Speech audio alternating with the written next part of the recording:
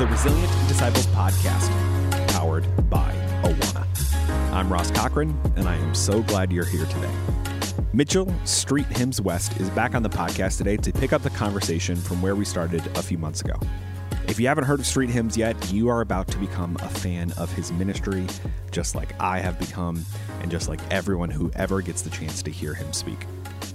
I'll let him explain his ministry in a second, but what I want you to pay attention to in the interview is that even though his ministry is very specific, it involves juvenile detention centers and battle rap, the principles of child discipleship that we talk about every week on this podcast can be plainly seen throughout his ministry.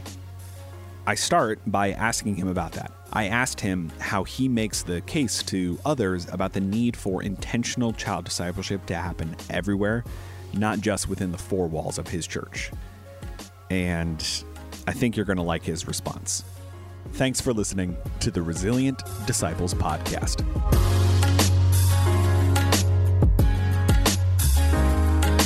The simple answer is the Bible. I mean, you just gotta go far, man. Like, the Acts church was on the move. It wasn't centered around a building. Yep. And, you know, we it's almost to the point where to even say this is a cliche within the church. We all know, you know, when we're talking about, you know, people who go through church hurt, our first defense is like, you know, well, the church is not the building, it's the people, and people are flawed. So, you know, you're going to be hurt by people because people make mistakes, you know, but that does not sum up the church itself as a community and a body under Christ, you know. And so we understand that the church is not the building, but the cliche still doesn't have us in unison desiring to go out. Ecclesia. So it's interesting. Like, I've always wondered, what if a pastor decided to go in a pulpit on a Sunday and say, all right, everyone, we're going to all get up. We're going to go around the corner and we're going to evangelize whoever we see. Who will come back next week? That's uncomfortable. Yeah. That is, it's like, oh man, you know, that's not me. That's not my lane. I mean, that's up to the evangelists. Come on, man. Like, so it's just interesting, you know, and I feel like that is the purpose of why Awana is so important, because the real risk takers are children. The real risk takers are youth. Then you start going to millennials, but it's really Gen Z. Mm-hmm. Jesus didn't choose anybody that was a boomer to follow him. Jesus didn't choose any, like, he really didn't choose any millennials. Mm-hmm. He chose Gen Z. This is 13 to 22 years old. That's Gen Z right now. Yep. That's who he chose to be responsible for the most important message ever. Not to say that the millennials, the boomers, and everyone above shouldn't be doing evangelism or promoting, but like, if the children truly are the future, and more importantly, the present, we should be promoting our disciples to be the ones that are the forerunners for this. Amen. What does it look like to have someone who is 16 years old, who's been following you around, or 20 years old, like a Peter, someone who's quick at the mouth, yep, reckless, you know what I'm saying? You really don't know what you're going to get, but one thing you understand, he is zealous. What does it look like to have them on the stage, them on the podcast, them on the, like to involve them in the aspect, but it's tough because it's like, man, that means I have to, for the older people, it's like, I got to give up my platform. I got to give up the mantle. And it's like, oh, they're not ready. Like, it came to a certain point, Jesus was like, I'm leaving this up to y'all. I'm out. We as a church know how to teach. We're very good at teaching. Like, teaching is like, that's the first thing on everybody's list. It's like, oh, if you go to church, how's the teaching? Yep. And I'm like, man, what if you can go to a church that disciples you well, teach you how to be a better in your family, teach you how to serve, teach you how to give, teach you how to worship, and the teaching was all right, would you go? Typically the answer would be no, because we are such a cerebral culture. It's all about what you know up here and all this. It's like, man, y'all are missing the spiritual aspect of things. And so at a certain point, we've taught what we can teach, trusting that our disciples will take the lead, you know what I'm saying? And take the baton and run with it. And they're zealous to run, but we're not giving them the direction to run because we're not trusting them. And it really just shows we're not trusting of ourselves. Totally. Because we're the ones who are teaching them. And so for me, I'm like, man, for discipleship to truly be exemplified in the church, we got to work with and through the next generation. You know what I'm saying? This is me saying this as a 30-year-old. You know, I had the opportunity to be someone who my youth pastor promoted me. My youth pastor, like, put me in a position to where it's like, yo, I'm going to let you be responsible for what we taught you. Mm-hmm. And then consistently showing me what the theological concepts were, doctrine was, how to serve, how to love, showing up to my high school and then allowing us to, yo, this is what evangelism looks like. We're going to come to your school. And we're like, those things helped me out at such an early stage that it really was a current stage and not early, because the early was the now. We would call it early based on my age. It's like, man, such an early time. You're on fire for Christ. It's like, well, was it early for Peter? Yeah. Was it early for Matthew? Was it early for that was the now. They were men back then. You know what I'm saying? Like the culture considered them men. You couldn't tell them they weren't grown men. They were grown men in their eyes.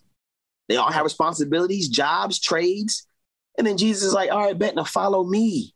Mm-hmm. So I think that in the midst of saying, follow me, promoting discipleship outside the four walls, the quickest way to do so is to reach the kids who are already on the platforms to do so. Yeah. They're already, half our kids are going viral on, TikTok, Twitter, Facebook, YouTube, randomly, you know what I'm saying, for some random things. And then they also like, what if we, hey, I'm going to help you out and empower you to do these things. You know what I'm saying? And you already know, what is a kindred topic within our hearts, which is the gospel. So, in the midst of allowing you to have the resources, we're now going to give you the resources to do a better video than what you did before, a better podcast than what you did before, a better athletic display of what you were doing before. Like when you allow the resources to be put out towards the youth, they don't feel as though they're not a part of the system. They're not a part of the body. And so when you feel a part of the body, you don't desire to break apart. Yeah. Even when it's time to move on or move towards the next phase of your life, whether it be through marriage, whether it be through college, whether it be through whatever, it's like, nah, this was true. This was real. And this was culture. This was my lifestyle. And totally. I was promoted in that. I know that was a long little segment, but yeah. Oh man, that was great. I couldn't agree more. And I think what I appreciate the most about it is, one, it reflects the urgency of the moment, right? Like, we now have data to show that worldview is shaped by the age of 13. For 97% of us, like, whatever you think about the world by the time you're 13 is what you're going to think about the world when you're an adult. And it really, I'm a story of this, right? But it really takes an act of God to reach an adult who didn't have a fundamental Christian context as a child. But what I also love about what you're describing is the world that our kids are going into, Gen Z is going into, 2050 and beyond, as we like to call it here at Awana, looks so much different than the world of 1990 where we were coming from. So of course we should empower our kids now. Of course we should give away the resources that we have. Of course we should provide the leadership and wisdom that we have, because they need the training now for what the world's going to look like in 2050. And I would just implore folks who are listening to pay attention to, this is a very non-elegant way to describe it, but like pay attention to a guy who's doing the thing, right? One of the things that is so impactful about your ministry is you are doing that exact thing with kids. You are saying, yeah, you're in the studio, just like I'm in the studio. You're in the studio, just like insert whatever your favorite artist is in the studio. You sound like them. We mixed it so that it has that high of a quality, but it's your story. And, you know, I think about, you use TikTok as an example. Like, I think there's so much fear that we old people, you and I are the same age, although you look about 50 years younger, which is a separate issue. That we as old people have this, like, you know, I don't understand TikTok. But whenever I see what some of those TikTok evangelists do, my brain is just amazed by the creativity. Like, I would never come up with that. And I've had social media manager on my resume more times than I could count. You know what's interesting, man? There was a retreat that my friend threw, and he gathered majority of the people you're probably mentioning, these Christian TikTok influencers. And then I asked one of my close friends, I was like, what was the dynamic of their life amongst the church? A lot of them are not really a part of local churches and don't even understand doctrine. Now, this shouldn't scare you. This speaks to the statistics. Yeah. What it should do is, it's like, yo, how come they don't got, like, it's almost like whenever an athlete comes out and they're fresh out of high school and they're about to be the next big thing, who's the first? Nike, Adidas, Puma. Man, we got to get them on our team. Mm-hmm. I feel like it's the same type of energy, which it's like, yo, how come we, not to say we're attracted to the influencers, but it's like, yo, we want to make sure that you're able to do what you do at such a high level. And you never have to worry about resource being an issue, image being an issue. You know, all you have to do is exemplify what you're already doing. And we're going to be there as a support system. We're going to help you sign this contract and say, hey, here's some things we're allowing liberty. And then also, man, let's not do these things, because your public image is important when you're associated to this brand. Same thing with the gospel. It's like, yo, you're already an athlete. We're an athletic brand. All we're going to do is we're going to make you the best you can be in whatever you're already doing. And so, man, it's if we were to, if every church was to go through and cast, you know, we do this every Easter play, you're going to see the Easter play happen. And then they're going to cast out the roles for it. The last place you start casting is the youth ministry. That's where you should be doing it. If we're casting out the actors for this play of the greatest message on earth, and then we're saying, man, we got to make sure the kids are getting inspired.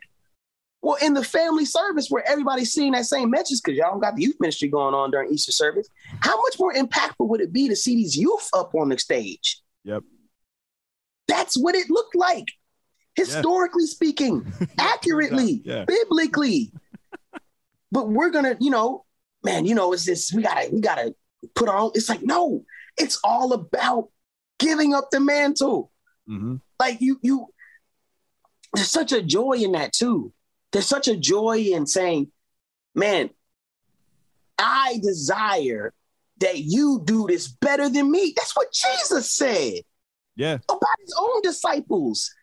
He's like, yo, you'll be able to look at a mountain and tell it, this is nothing. Yep. Jesus is telling you that the miracle signs and wonders he did is nothing in compared to what y'all finna do. If Jesus himself desired that the works that he did are even more amplified through his teachings and his disciples, we should have that much joy to say, all right, bet, when I let go of the reins, do it big.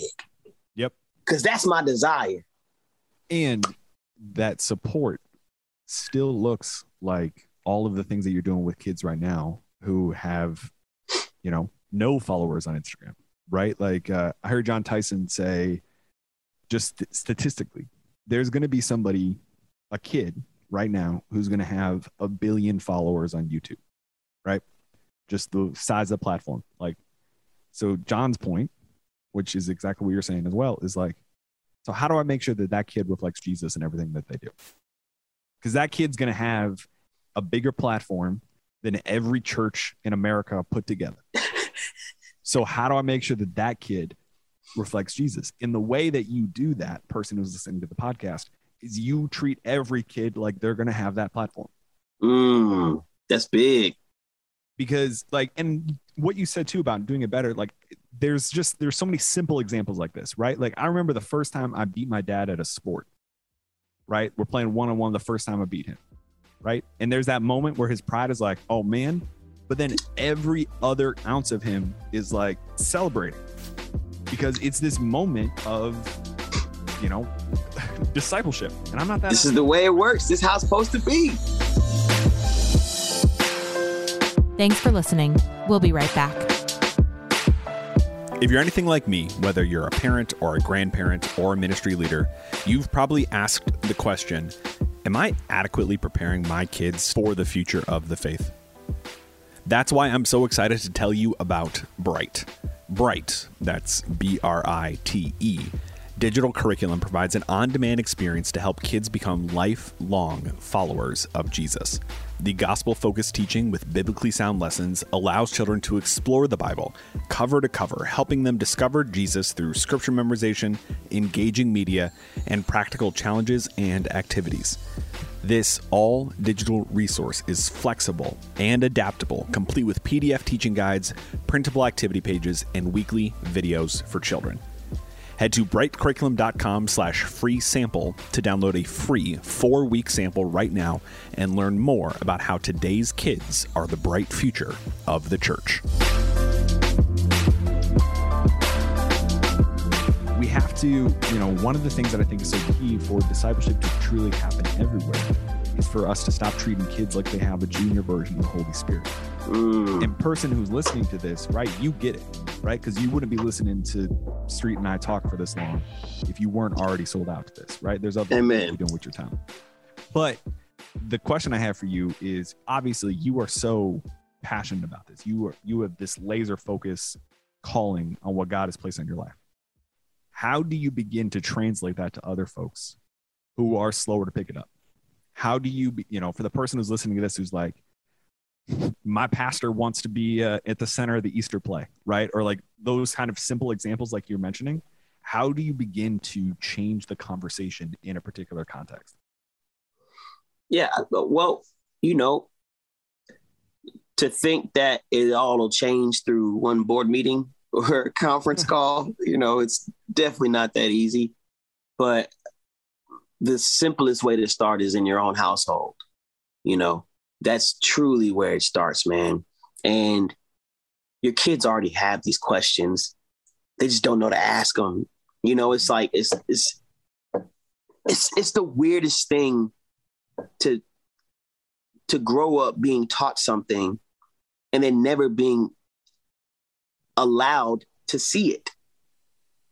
You know, whether it be finally realizing the hypocrisy in your parents. It's like, man, I was told this the whole time, but kind of find out you were doing this. It's like, wait, what? Yeah. You know, and so when we're told like, hey, the historicity in the church, we're taught this great doctrine, we're taught these great things. And it's like, wait, but how come every picture I see of the disciples are with gray hair? How come? You know, it's just, that's the art. That's like that's even what we do now, you know, not even on a racial stance. I'm more so, you can make Jesus white all you want, at least make the disciples young. I think I feel like that's even more important right now because the kids feel disconnected. Just really quickly, if I may, please don't make Jesus white. I hear you, but let's not make Jesus white. Side note. I hear you. I'm just like, what my heart behind that is saying, like the intensity behind the youth being able to see the gospel played out in a natural context to where they can relate to it is so important for their own growth and then their own inspiration, saying, wait, that's just like me. We can't keep telling them Oh yeah, don't let them despise you for your youth. And they're being despised for their youth in every single image. Yep. Be like David, you know what I'm saying, with young David. It's like, okay, I can relate to young David. Well, how come David isn't young when y'all cast him? You know what I'm saying? How come I don't see young David? Who is a young David? You know, and so I think it, like I said, starts in the household, starts with your own children, starts in your own context where it's like, all right, what are the kids who are around me? How can I amplify them? You know, amplifying those who are around you is discipleship. Yep. It's like, yo, I'm teaching you how to be a better you. That's discipleship, because that calls you to be a better you in itself. Because you want to be the best you to teach them how to be a better them. And so it works full circle. Discipleship causes the people who are the disciplers to get on their P's and Q's. Because it's like, man, like I'm responsible for this. You know, it's like the I've never known how true this story is, but just the aspect of like the Billy Graham story where, you know, there was an old guy fishing at a pond. You know, he always said the gospel message and it ended up reaching Billy Graham. Mm-hmm. You know, like, what if you were able to be the person who reached the Billy Graham, or the person who reached the billion, like reached the kid who ends up reaching $1 billion? Yep. Like that is what it means to say, all right, bet. I may not have the zeal anymore. I may not have the legs anymore, but I can train the one who that does. Yep. I can help the one who may. You know what I'm saying? And so totally. I don't know what it looks like, because as far as like within the convincing this message, because the tough part is, I think we can look at statistics. We can look and say, all right, bet. We can either work with Kanye West or let him go out and do it on his own. Right. We can work with Bieber or let him go out and do it on his own. We can work with Chance, let him go out and do it on his own. It's going to get done. Yeah. Like Gen Z's not waiting for us. They're going to do what they're going to do. Imagine if they had the covering. Yeah. So we can avoid the conversations. We can make it seem like, oh yeah, but let's stick with this. What's the rubric say? What's our that's not on the itinerary. Cool. They don't care about that. We've been teaching them this entire time the church is not the four walls. So why do they care about the four walls anymore now? Yep. I've got my own church with my own followers, and they listen to whatever I say. Yep. They're gonna do it no matter what. So their perspective and their character has not been built up, yet they have the platform. So what they need is people willing to come in, mentor, and disciple them, so that their character is sharp, their mental is sharp, their spiritual is sharp, and they're able to be the best they can be for the people that are interested in hearing what they have to say. So I think they're just showing people the statistics and then starting in your own household, because they're going to do it whether we help them out or not. That's two great steps, man. I want to land the plane because you've been very generous with your time, but there's one last thing that I want to sort of drill in on, which is, you know, we've talked a lot around here. We talk about child discipleship as belong, highly relational, believe, deeply scriptural, and become highly experiential. We've talked a lot about belong. We've talked a lot about become, and we've talked about believe plenty. I love your answer before of start with the Bible. You don't have to go far, right? Indeed. But as someone who is spending the amount of time invested in Gen Z that you are, I think the extension of what you're talking about of Gen Z is going to do what they're going to do without the church's investment. What does Gen Z believe about themselves? What are the messages that they are hearing from other parts of the world that right now the church is sort of seeding the ground in that conversation? Because I think there's often this mistake to assume that culture is neutral, right? A Barna study from a few years ago suggested that 50% of kids believe it is wrong to share their beliefs with someone in hopes that they will change their beliefs, right? Essentially, she's saying that it's wrong to evangelize, right? That is a fundamental failure in discipleship because it assumes that somebody else isn't trying to disciple the kid, right? as a cultural translator, for lack of a better term for you, what do kids believe about themselves if the church doesn't step in to point out to them what the Bible actually says about who they are? Well, a couple things. First, we grew up in a context where we could just hit the streets and be like, you see somebody crying, you be able to communicate. Do you want to accept Jesus as your Lord and Savior? It's a wrap. We know where the conversation is going. Yeah. You got a convert, right? Mm-hmm. You can't do that nowadays. These kids don't know Jesus. There's not a context for Jesus because the context they have is whatever I believe is true. Yeah. Because I believe it, it is my truth.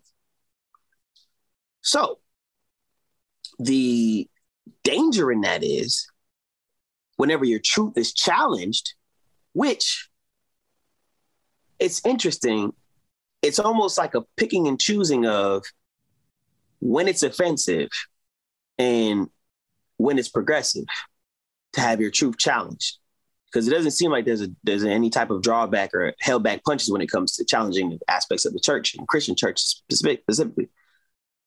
But when we simply can quote a scripture and then be told, hey, whoa, you're being a little too offensive. It's like, all I did was quote a scripture. This is God saying this. This isn't me. Yeah. You know what I'm saying? But it's offending my truth.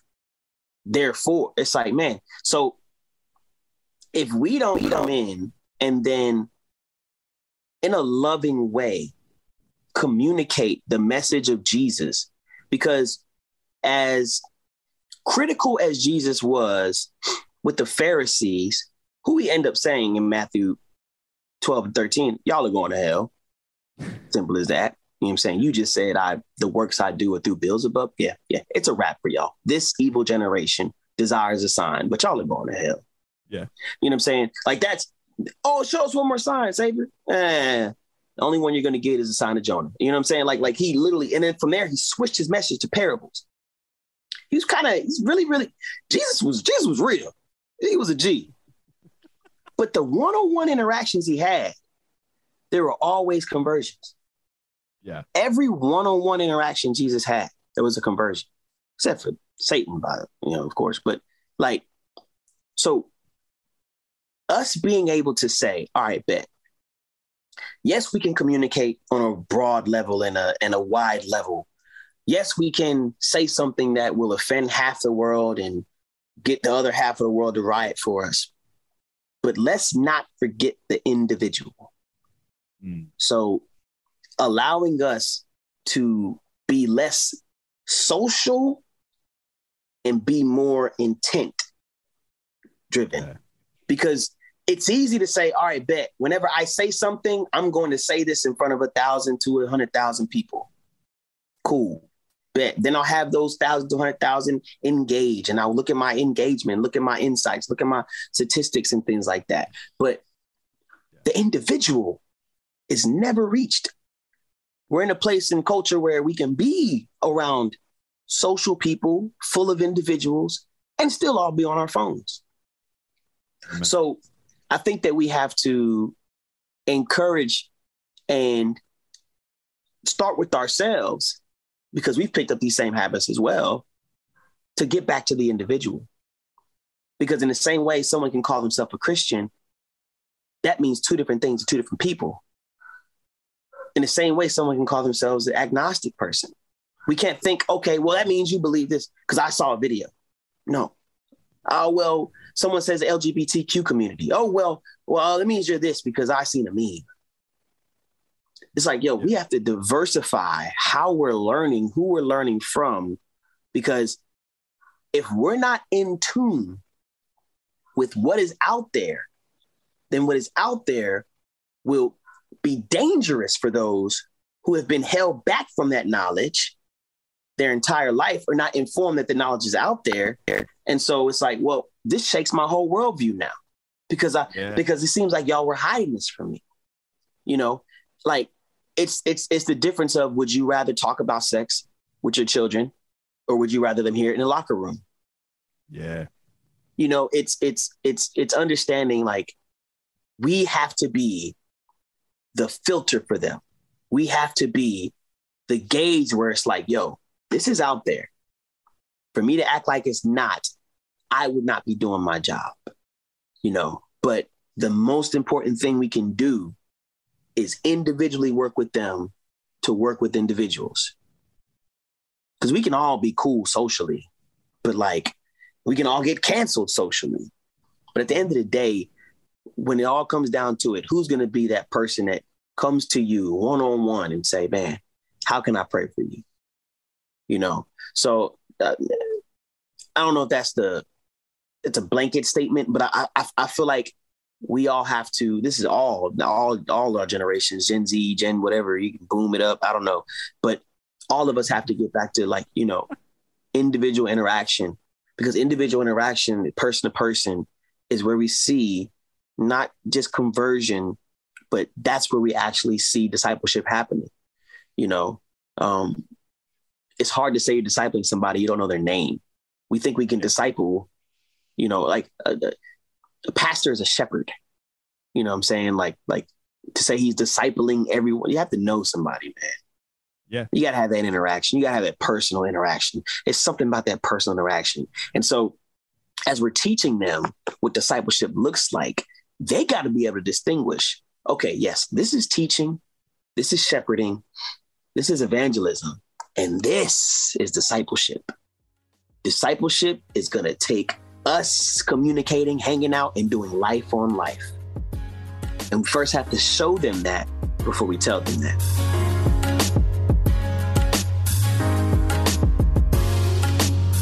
The Resilient Disciples podcast is powered by Awana.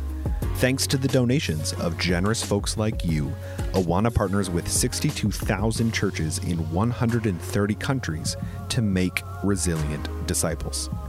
When you give to Awana, you are investing in lasting faith, young people who will engage the culture with the gospel and fearlessly lead the church into the future. To make a donation to this mission, go to awana.org/lastingfaith today. Subscribe to the podcast today so you never miss an episode, and check out the show notes of today's episode for relevant links from this conversation. The podcast is mixed, edited, produced, and hosted by me, Ross Cochran. Our theme song is Fresh Air by Christian hip-hop artist Josiah Williams and hits by Jude. You also heard I'll Let Go, provided by Josiah Williams from his album Rerouting 2. Thank you for listening. We'll talk to you next week.